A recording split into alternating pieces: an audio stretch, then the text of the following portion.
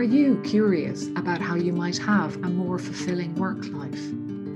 Well, you're not alone. In fact, the numbers show us that many of us want more fulfilling work lives.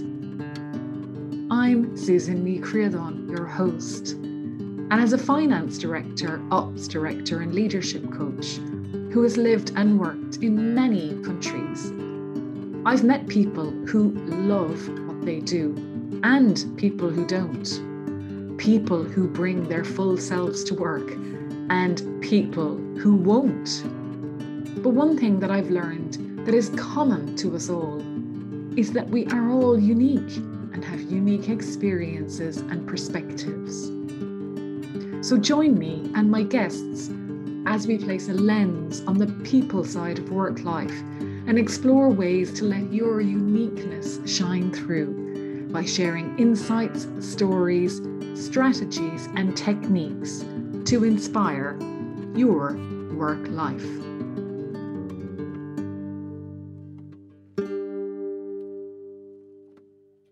Today, I am delighted to be joined by Alan Creedon. Alan, you're most welcome to Life Beyond the Numbers. Thanks, Susan, or should I say Suze? Ooh, not so sure about that. Well, let's go with Susan. Okay. For now. Fine. Or whatever you're comfortable with. Now, Al, or Alan. Whatever you're comfortable with, Suze. I read on your website that real value comes from interactions rather than cash transactions. And as someone who often thinks about how to look beyond numbers, and numbers in cash transactions now, and the life beyond that, this is a phrase I wish I had come up with. So maybe you could talk to me a little bit about what you mean exactly. Yeah, okay. Yeah, this is, I guess, something that I've learned through years of doing local food businesses, I think, mainly. Because through working with people who are, I guess, more interested in creating relationship over creating profits. That seemed to be a way that people had more value in the work they were doing.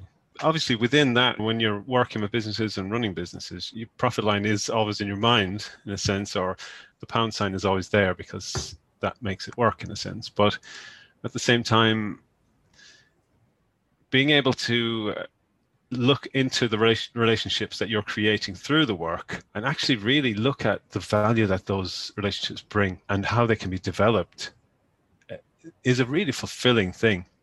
And I guess I realized that I was getting more value from those kind of relationships and developing those than actually caring about making money. That's really interesting. And obviously money is important because you don't have a business otherwise. Mm-hmm. But you used value in a couple of ways because you talked about the monetary value of the business, but the value the relationships bring and the value that you then put in your work, which is not a monetary value. And I don't know, it's like we need a new way of expressing value because people often think about value being about money. Yeah, this is it. And it's funny because I have just written an article for a magazine that I write for about that very thing. And it's the same thing, you know, it's like, but I call it profit. And I just like rethinking profit. You know, how can we like, what's the word? Reclaim the word profit to mean something that happens between people rather than just the bottom line. Because I see so many businesses, even, you know, small rural businesses like where I live now with small turnovers and everything, but people are really frustrated that they're not making enough money. And that blinds them, I feel, from the possibility of relationships.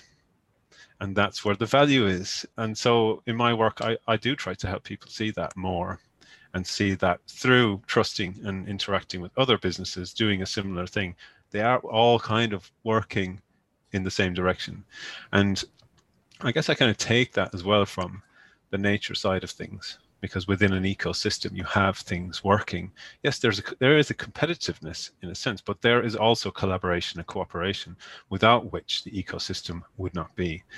So how can you bring that way of creating to how businesses work together in a local place. I really like that. And reclaiming the word profit, because actually, as you were talking, I was thinking profit has become the restraint or a restraint for a lot of small businesses, as opposed to relationships being a way of opening things up. And there's so much pressure, isn't there? Yeah. To make it work. Like, you need to give it this much time, you need to put this much work into just pushing and pushing and pushing and pushing. I don't think that happens in nature. No. And it's maybe not a simple comparison, but it's definitely one worth making. It is. And that stillness, or time to think, or time to talk, or time to interact rather than just transact, is a really nice way of looking at things. And it brings to mind something else I'd read that you talked about, William Henry Davis, this poem that he wrote well over 100 years ago. Yeah. Do you remember the first few lines? No, I don't. I know it's the stand and stare. What's the first? We have no time to stand and stare, no time to stand beneath the boughs and stare as long as sheep or cows. Yeah, of course. Yeah. Yeah, that line has come from our Uncle Tom, who he did. Was that on that little funeral piece of paper? No, I got it from your website. Oh yeah, but I think it was also on that. Yeah, but yeah, because I remember as a kid him saying that to me. I don't think he mentioned the poem, but it always reminds me of him anyway, because although he was a farmer and had to make a living, and he always talked about being able to just stand and stare, being able to take time out to take stock and look at your surroundings and just enjoy the scene that's in front of you. So I guess, you could say it's stress relief, or you could say it's a way of unwinding, or just finding that space, which actually can be really useful, because in a reflective state, you can really create space in your own timeline, and that can help you to figure things out in the longer term. When I think back, Tom was always one of the most content people with his work, his life, that I've probably come across in my life. Yeah. And maybe that's what I remember as a child, but he always had time for us, time for everybody, and loved his animals, loved the fields, loved his crops. Yeah. So there is something to be said about being still and taking that time. Yeah, definitely. And I think as well as that, it's like how you're able to kind of, maybe surrender isn't the right word, but just, fully engage with what you do. And I feel like he really did that. He was really connected to his land. I don't feel like he was the type, sort of somebody who was hanging out with him when he was my age. I don't feel like he was the type of guy who was kind of thinking, oh, if only I was set up this business doing this, or if only I was living in, California, whatever. He just seemed like he had come to peace, some sort of peace with his work and his world. And he just worked with it all the time, and in a kind of peaceful way. Yeah. And I think that was, something we both learned from. Yeah. And as you speak about him there, I think one of the questions, and a lot of times when you're doing self-development or professional development, whatever, one of the questions might be, what would you like people to say about you at your funeral? And having sat through Tom's wake many years ago, the amount of people that came and spoke about him and talked about things like nature and what we're talking about now, finding time and in love with your work and in love with your life, was pretty outstanding. And I think for myself, if I could have people speak about me like that, that would be amazing, because he was so well remembered. Yeah, definitely. I think there was more than one person that told me about him giving them trees and plants. like so many people said that. He was like a sort of nature dealer. He was kind of like handing out stuff to people left, right, and center, raising these trees and distributing. He was really connected to the land. He was really into sort of creation and distribution. Like he was part of the ecosystem in some way. And also when it came to machinery and things like that too. So it wasn't just the land. I think the whole farming from start to finish was his world. Yeah, definitely. And he taught himself everything, didn't he? To weld and to build all these sheds and to build machinery, even repair it all. Yeah, he took his time with everything and learned it all. Yeah, so I think if you think about the things that they say motivate people, autonomy, mastery, and purpose, I think Tom had all of those three. And I'm constantly learning life lessons from looking back on him and his influence on my life. Nice. Yeah, same. I agree. Now, Alan, tell me, what is mindfulness? Oh, just jumped in there with 2 feet. What is mindfulness? Well, I think we've already talked about it in some ways. Mindfulness it can be everything. We've touched on it a bit talking about my uncle with the standing and staring, but also with being connected to the work. We've talked about it when it comes to looking at systems differently. For example, I feel like the way I look at profit and business and relationships is also a mindful thing, because I've been present enough with it to really look at what relationships are, or what things are standing out to me. And really what I feel mindfulness has brought to my life is things like that, being able to be present with the situation I'm in, to be able to notice really the subtler things that I could actually feel in a bodily sense. And that might not make sense to some people, but to me it's like, when I think about the relationship side of things, it hits me here, it hits me in the heart, and because, okay, that may sound soft or not businesslike, but actually when there's a physical reaction to something, there's really a connection, and it's about exploring that. What is that? What is that sensation I'm getting? And to sort of follow that back to, okay, it's because of relationships, or that's mindfulness. Mindfulness is the ability to take time out and be still. Mindfulness is the ability to discern between which thoughts are helping you and which are hindering. It's a way to look at the world of your own experience and see that the thinking mind and who you are in the world can often be very much at odds. It can be two very different things. And it's a way of aligning those things so that you are using the mind instead of being used by it. Because quite often we can spend so much time reacting and judging and creating stories in our head about what's true, that we lose sight of what we're doing in the world quite often. And so the mind rules our experience rather than us feeling the world, in a sense, like I said before, and then using the mind as a tool to make that better in some way, or to facilitate what we're doing. So a couple of things came up. The first thing that I thought about was being told years ago to take your thoughts for a walk, not let your thoughts take you for a walk. Yeah. And so I think that is one thing, but it's the world of your own experience, and discern helpful and hindering thoughts.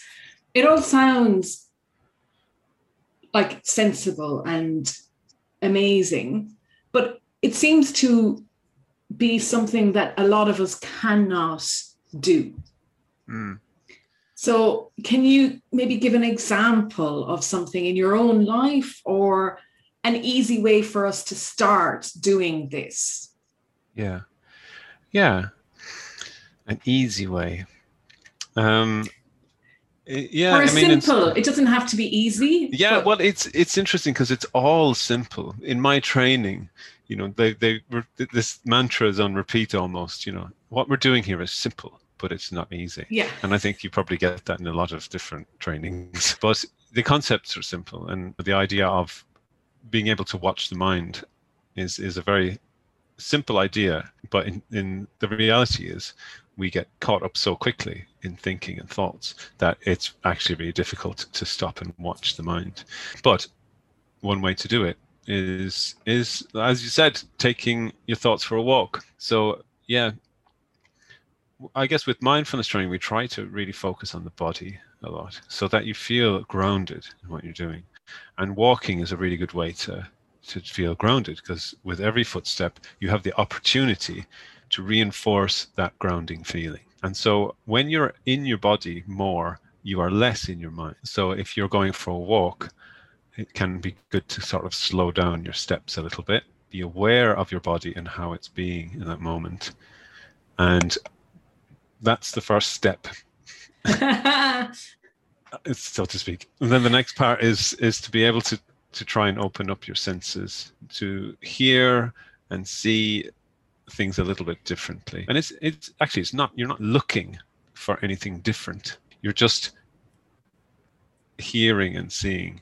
And I think we spend a lot of our time, even you may, for example, walk a certain route to work every day, or do a certain walk every day or every couple of days or once a week, or run a route regularly. But if you're able to take a moment to tune into your body and your senses on that very same route, you will guaranteed notice different things going on around you. Noticing the thoughts then, okay, so that's a simple exercise to try.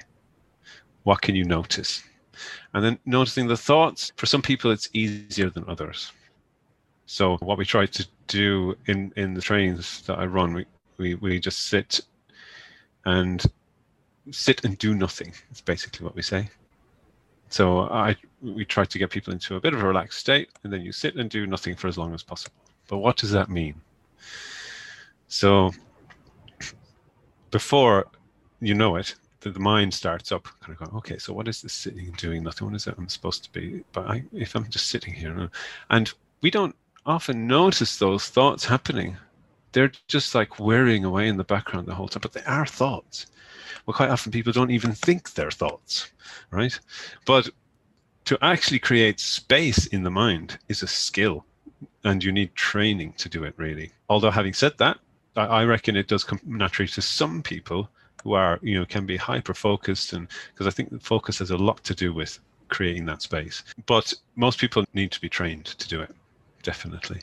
So to train yourself to kind of work on your thoughts, or become more aware of where your thoughts are taking you, it takes a while. It's simple, but you have to go through a process, and you get it, and then you can do it yourself, kind of thing. So yeah, that's how it works. So do nothing. It sounds blissful. It sounds like going on holidays or whatever. Now, maybe people think doing nothing means sitting in front of the TV or cleaning the house, or, we're not used of not doing anything at all, just being still. So when you say doing nothing, you literally mean sitting in one spot or standing in one spot? Yeah, well, how I started doing it, before I did mindfulness training, I spent a lot of time doing nature connection stuff. So I would go out and just sit for 10 minutes. I started with small amounts of time, 10 minutes. Just go. In some ways, it's easier in a natural setting because there's something soft about nature that's pleasing to look at. It's the space in which we evolved in some way. So in many ways, we potentially can feel more at home and more relaxed in nature. And trees give off certain things that relax us, and all of that. It's just our habitat in so many ways. So going and sitting on a bench or under a tree, you have a little bit, in my opinion, you've got a bit more of an advantage.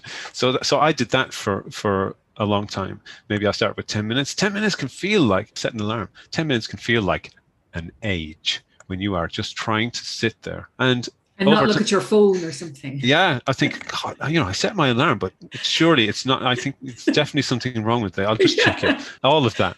And that's the mind. That's the mind. There you go. The mind will do everything it can to distract you, to get you to think something's wrong. Like really, like something's wrong. Like, there's something crawling up my leg. Oh my God. It'll do everything it can to get you out of there, basically. So because sorry, can I just go for it. Yeah, what does it want in that moment? Why doesn't it want you to stop? Yeah, I think the mind or the ego, I guess a lot of people would say, wants you to be safe. And safety is about control, and for the ego anyway. And I think when we put ourselves in positions that are a little bit out of the norm, the ego, that part of us that wants control, gets quite upset, gets a bit like, oh, okay, you are sitting here doing that, but it's not okay, because actually you should be, because we are in such a zone of doing, and pushing ourselves all the time. And so when we try to sit still, the ego doesn't like it. Plus, there's potential to think about things that you don't want to think about in that time, and it brings up fear because of that. But it's not a valid fear. It's just fear of fear itself, or fear of the unknown. So I think from my experience, I just decided to stick with it. So I did like 10 minutes, and then half an hour, several hours, overnight, days on end. And that's how it went for me. And it was hell, in so many ways, hellish. But I got places, even though I went nowhere. That's quite nice. That's a bit of a Dr. Seuss. Oh yeah, at the end of a Dr. Seuss book. Yeah. Nice. So you talked about should and doing. I think that's one of the things as well. I think that perhaps in the era we grew up in, and society that we grew up in, society values, and we're back to that word again, but society values you doing. Yeah. And, the devil will make work for idle hands. I can remember that as a child quite frequently. So I guess a lot of us carry messages from conditioning that also are pinging as we try to sit still. Yeah, definitely. That's definitely happening, yeah. And so in an office or a workplace, what's to be gained from sitting still? What's to be gained from removing yourself from the chaos of the busyness? Well, you can reset yourself a bit. One thing in the training I do is do a 3-minute breathing space, which is a very simple process of you notice where you are, you tune into how you feel in your body. Are you feeling anxiety? And it's especially useful when you are feeling a bit of anxiety, because the point of anxiety in a sense is it's telling you something, and not to ignore it, and we get quite good at ignoring it, or it's driving us in some way, but actually to just sit and be with it for a moment. How does it feel? Any thoughts coming up because of that? And then noticing your body again and your breath, and then just going back to what you're doing. So it's a really simple thing. It takes 3 minutes, but it's a way of resetting yourself, because what happens when we're in a busy zone, when we're working and stuff, a certain thought or a certain something can get hold of us and be kind of like running the show in some way without our even realizing it, until we stop and go, oh, what is that? I'm feeling really anxious right now. Oh, okay, it's because I think I left the plug on at home. Or, it could be something as simple as that, or something somebody said that just creates this really strong feeling in your body. And we really are physical beings, but we don't take much notice of it a lot of the time. So it can be a really great way to reset you in an office space, definitely.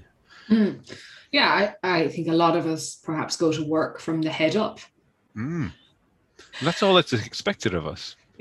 Yes, yeah. But there's so much more to be gained by engaging below the head as well. Definitely. And getting them work together. Yeah. So you talked about nature and the connection with nature. And if we live in a built up city where there's not much green space, or in an office block that you have to walk miles from an industrial center or whatever to get anything that resembles nature. Yeah. Are there other ways of becoming mindful, of connecting outside of ourselves? Yeah. I really think there are. And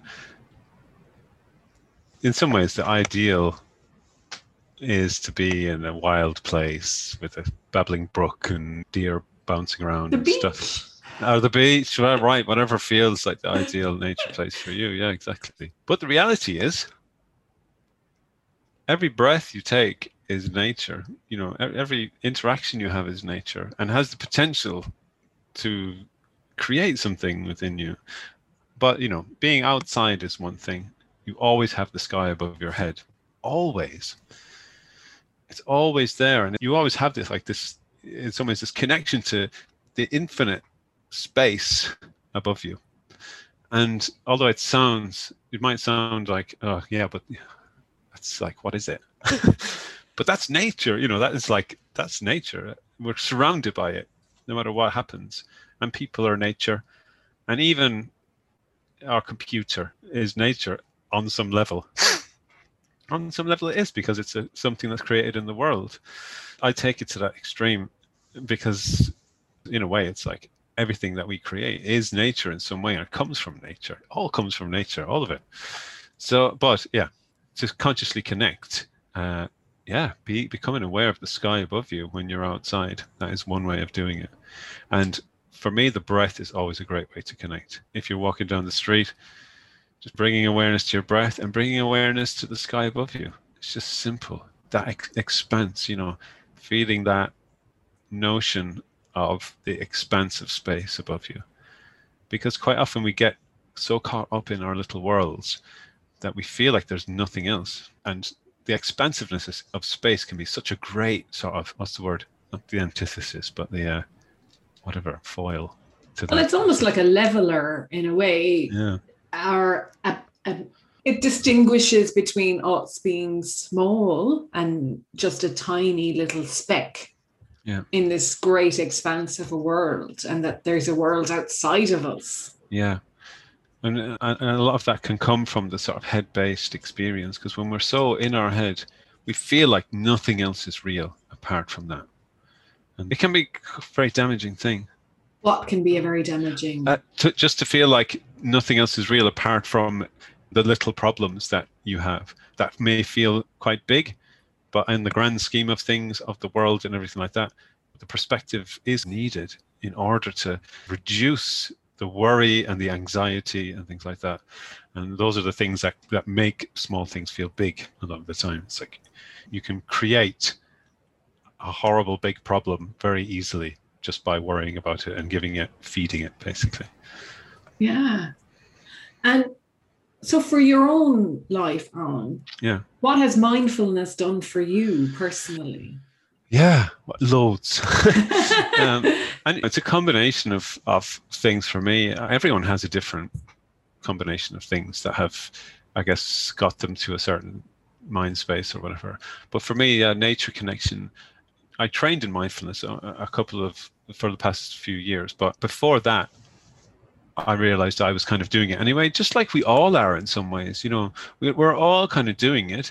It's just you kind of need to go to sort of point it out to yourself, because when you point it out, you can make that opening a little bit bigger for yourself. It's just called bringing awareness to it, isn't it? You bring awareness to something, you've got the potential to expand it. So when I was doing nature connection, I still had a really busy head, like lots of turmoil, lots of stuff. I suffered with depression in my life. I suffered from a lot of anxiety, really low self-esteem. And the nature side of things really helped to soften my attitude towards it. And then mindfulness training really pulled me out of my own head in a way that Nature Connection alone couldn't do, or at least how I was trying to do it. And what was it about that? Do you know where that shift occurred? Yeah, well, it's hard to say. It's just that thing of practice. I had a discipline of practice with Nature Connection for sure, and that did no end of good for me. But with mindfulness, I really, stuck with it. I had an on-off relationship with it for a while, but then I really stuck with it solidly, and I just started to notice my mind becoming clearer. I started to notice I was worrying less, that I was far less bothered about what other people thought about me, that I was not in the judging zone with people, but just asking questions more. I felt that I had fewer barriers in front of me to doing what I wanted to do. And in part, it was like all the other work I did just suddenly became really clear through mindfulness. It was like mindfulness was Key. the key. A key. Yeah, something like that. It was like I was looking, I'd done all this work. I had like been outside, I tidied up the whole garden, which was a real mess. And I went back in the house and the window was filthy and I couldn't see through it. And so I couldn't appreciate all the work I'd done. And then mindfulness was like cleaning the glass. And then suddenly I was just like, oh, everything's fine. Everything's totally fine. And I think that this is what mindfulness can really bring you, this idea that everything's okay. Not like everything's amazing or everything's, we tend to go like, everything's amazing. All right. And if it's not, it's a problem. So if it's not amazing, it's shite. And we're in this polarized zone so much of the time. But if you what mindfulness can bring is this balance of the two things and go, everything's okay. And if everything's okay, what's the problem? And actually, it's a very fulfilling place to be. Everything's okay. I really like that. If everything's okay, what's the problem? The t-shirts are being printed tomorrow. Great.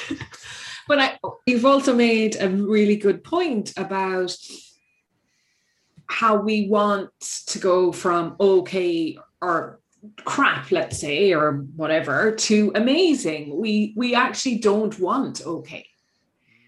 Okay doesn't seem like an okay state. Yeah, it's such a deep thing, isn't it? Because I guess, education is one. We're educated to be polarized in so many ways. You're either a winner or you're a loser in school, in sport, in so many things. You've either got it right or you've got it wrong. We're so much in that zone, and that's all that makes sense to us. Even me saying this now to maybe to you, to some people, well, yeah, of course, you either get it right or wrong. That's it. But that's not it. It's like it can just be okay what's happening. It can just be how you do it, because that is the only way it can be. How you do it is the only way it can be. And you have to be okay with that. I mean, you can get better at it and all of that, but you have to get okay with it first. You have to be okay with it. And I think we are so in the zone of like, it has to be up here. It either has to be great or it's terrible. And there's no in between. Learning to be okay with stuff, we're not trained to do it. We're just not. And when I teach people mindfulness, so much of the time, people give themselves a hard time for several weeks going, I'm not getting it right.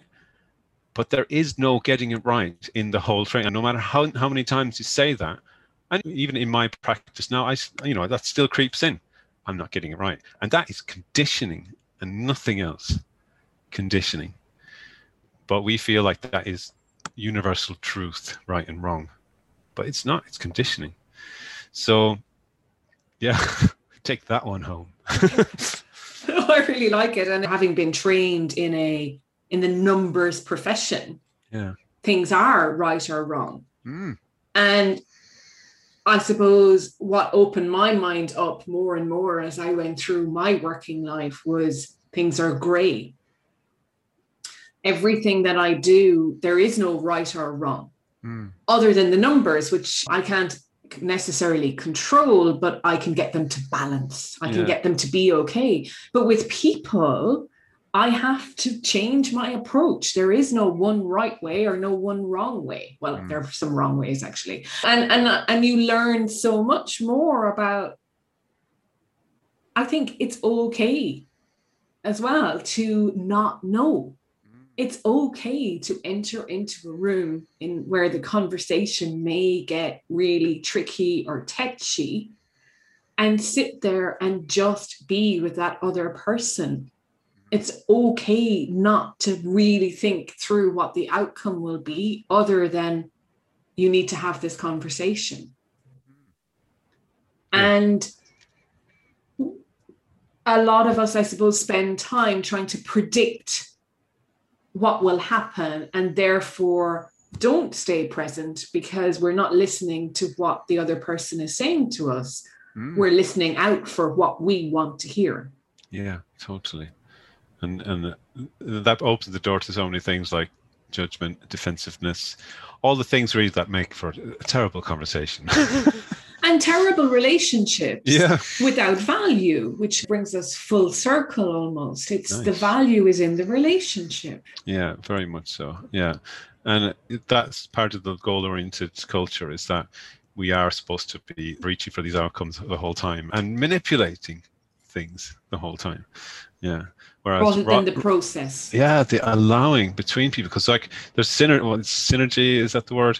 Mm-hmm. You know, we have potential between us to create something new all the time, just like this conversation, you know, and that's something we don't value so much. I think it's just like, I have this plan to do this, and my job is to get you to agree with me or something, or submit to me in some way. Boring. That's why the world is in crisis. That's why nature is messed up, because we're dominant. We try to dominate everything. Yeah. So what is your solution? I just gave you the solution.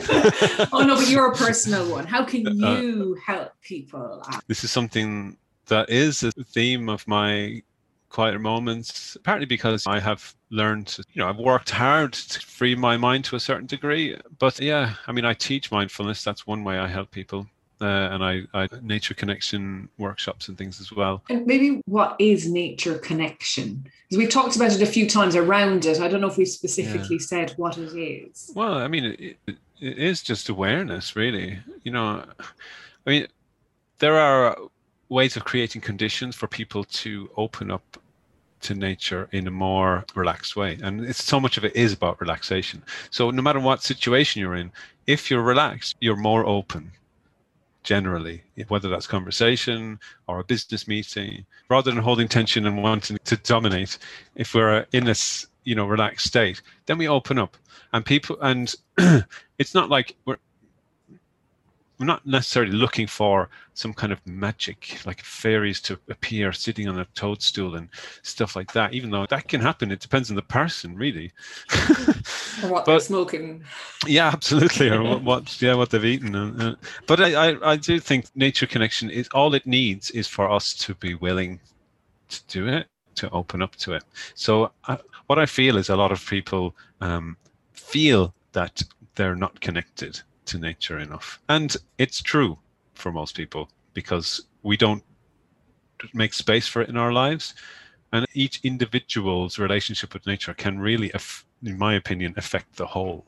If we are a nation or a race or a world that values interaction with nature, whether it is just acknowledging flowers as we walk by, or rolling around in the grass, or just taking a moment to appreciate something. One of the things that we try to work with people with is just being able to really slow down and look at something. When you regard something in nature with a bit more time and effort, or not effort, but more time and just allowing, you see the kind of intricate detail in things. And it's not just like, okay, someone's designed this on a computer. It's like, this is billions, millions of years of evolution that have created this. Those kind of interactions start to fire off in our brains, and we begin to see that we are part of a really complex system that we have been born out of. And that's how I guess people start to connect with it. And my feeling is when we connect with nature in that way, we see that it isn't a resource, that it is something to work with. And that's why people are quite upset a lot of the time about the world being destroyed, because the general thing is to see nature as a resource and not an ally, or something to appreciate and acknowledge and be thankful for. That's it. We've all come from it. Even if we now live in houses and drive around in cars and walk on streets, we have all come from it. We all live in it the whole time, in one way or another. I like that. So, speaking of connection, how does someone connect with you? Nice. There are a few ways. You could check out my Instagram page and connect with me that way. I think it's _Alan_Creed. I'll add a link to the show notes as well. I have a website which is endless-river.org, where I have a few things listed on there, including nature connection things and my mindfulness courses that I run. And Facebook, stuff like that. Phone, LinkedIn. Usual. I'm on there these days. So I try to put myself into the world a little bit, because I feel I do have something good to offer. So it's worth it. And I feel like there's a way of being an experience in the world which is a lot more gentle than we are trained to do through education and through business and through the general world of capitalism. And I would love to be part of that movement, and I am. Absolutely. And even just people's personal experience, just that idea of not being tortured by your own thoughts, not being run by your own ideas of how things should be. That's really important to the world around you. Exactly. And it's so key. That is so key to evolution in some ways, to relationships, to relationship with beauty, to joy, to relaxation and space, and a fulfilling life in so many ways. And to being okay. Yes, exactly. Brilliant. Alan, thank you so much for your time today. I've really enjoyed this conversation and didn't get to half of the things I wanted to talk to you about, which means I might have to invite you back. Oh, go on again, then. Another time. Yeah, no, thanks, Suze. It was great. All right. Thank you. Bye. All right. Bye.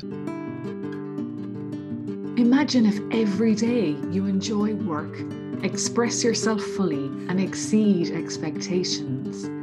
I believe we're all entitled to have this, and that the future of work-life will be changed by those who strive for and create more fulfilling work lives for themselves, their colleagues, their teams, and wider organisation. Thank you for listening today, and if you enjoyed this episode, please leave a review and share it with someone you know who is curious like you.